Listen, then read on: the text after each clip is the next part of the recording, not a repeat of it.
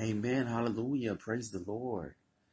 This is the day the Lord has made. We'll rejoice. We'll be glad in it. Amen, God's people. Today we're going to be talking about not compromising our integrity. You know, there were many mighty men of God in the Bible that chose not to compromise their integrity. They chose to continue to do the will of our Father. We're going to be looking at a story here where they just did exactly that. It's from the book of Acts, chapter 4, verses 1 to 19. And the word of God reads, "And as they were speaking to the people, the priests and the captain of the temple and the Sadducees came upon them, greatly annoyed because they were teaching the people and proclaiming in Jesus the resurrection from the dead. And they arrested them and put them in custody until the next day, for it was already evening. But many of those who had heard the word believed, and the number of the men came to about 5,000. On the next day, the rulers and elders and scribes gathered together in Jerusalem with Annas, the high priest, and Caiaphas, and John and Alexander, and all who were of the high priestly family. And when they had set them in the midst, they inquired, "By what power or by what name did you do this?" Then Peter, filled with the Holy Spirit, said to them, "Rulers of the people and elders, if we are being examined today concerning a good deed done to a crippled man, by what means this man has been healed, let it be known to all of you and to all the people of Israel that by the name of Jesus Christ of Nazareth, whom you crucified, whom God raised from the dead, by him this man is standing before you well. This Jesus is the stone that which was rejected by you, the builders, which has become the cornerstone. And there is salvation in no one else, for there is no other name under heaven given among men by which we must be saved."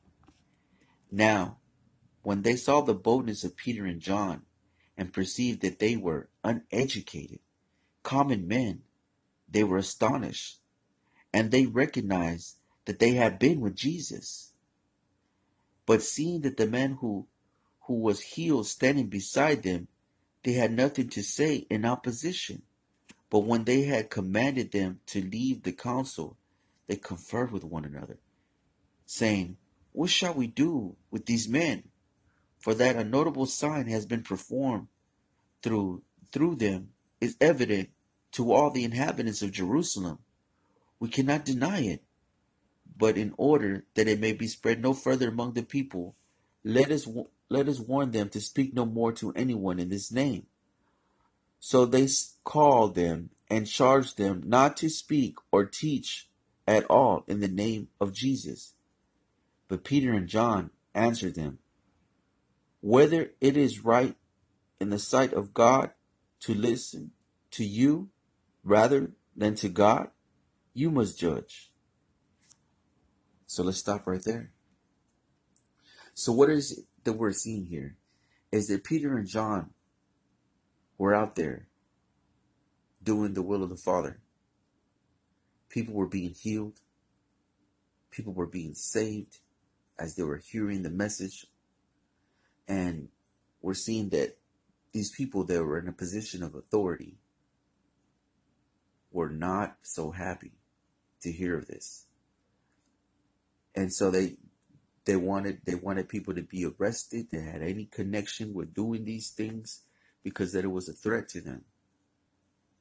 But here we see Peter being bold, letting them know that what do you think is better, that we should listen to man or we should listen to God? Now, here we see that he refused to compromise in his integrity because he knew that it was right to follow God. Now, here we see these people that were in a position of authority. They were doing things contrary to the will of God. And he chose to stand with God, rather with those that were doing things that were contrary to God. In time, in life, we may encounter people that may be in a position of authority. We may encounter people that are in a position of authority that are not doing the will of God. They'll try to tell you not to do the will of God. But we need to be like Peter, who chose, say, who do you think that we should follow? Who should we follow, man, or should we follow God?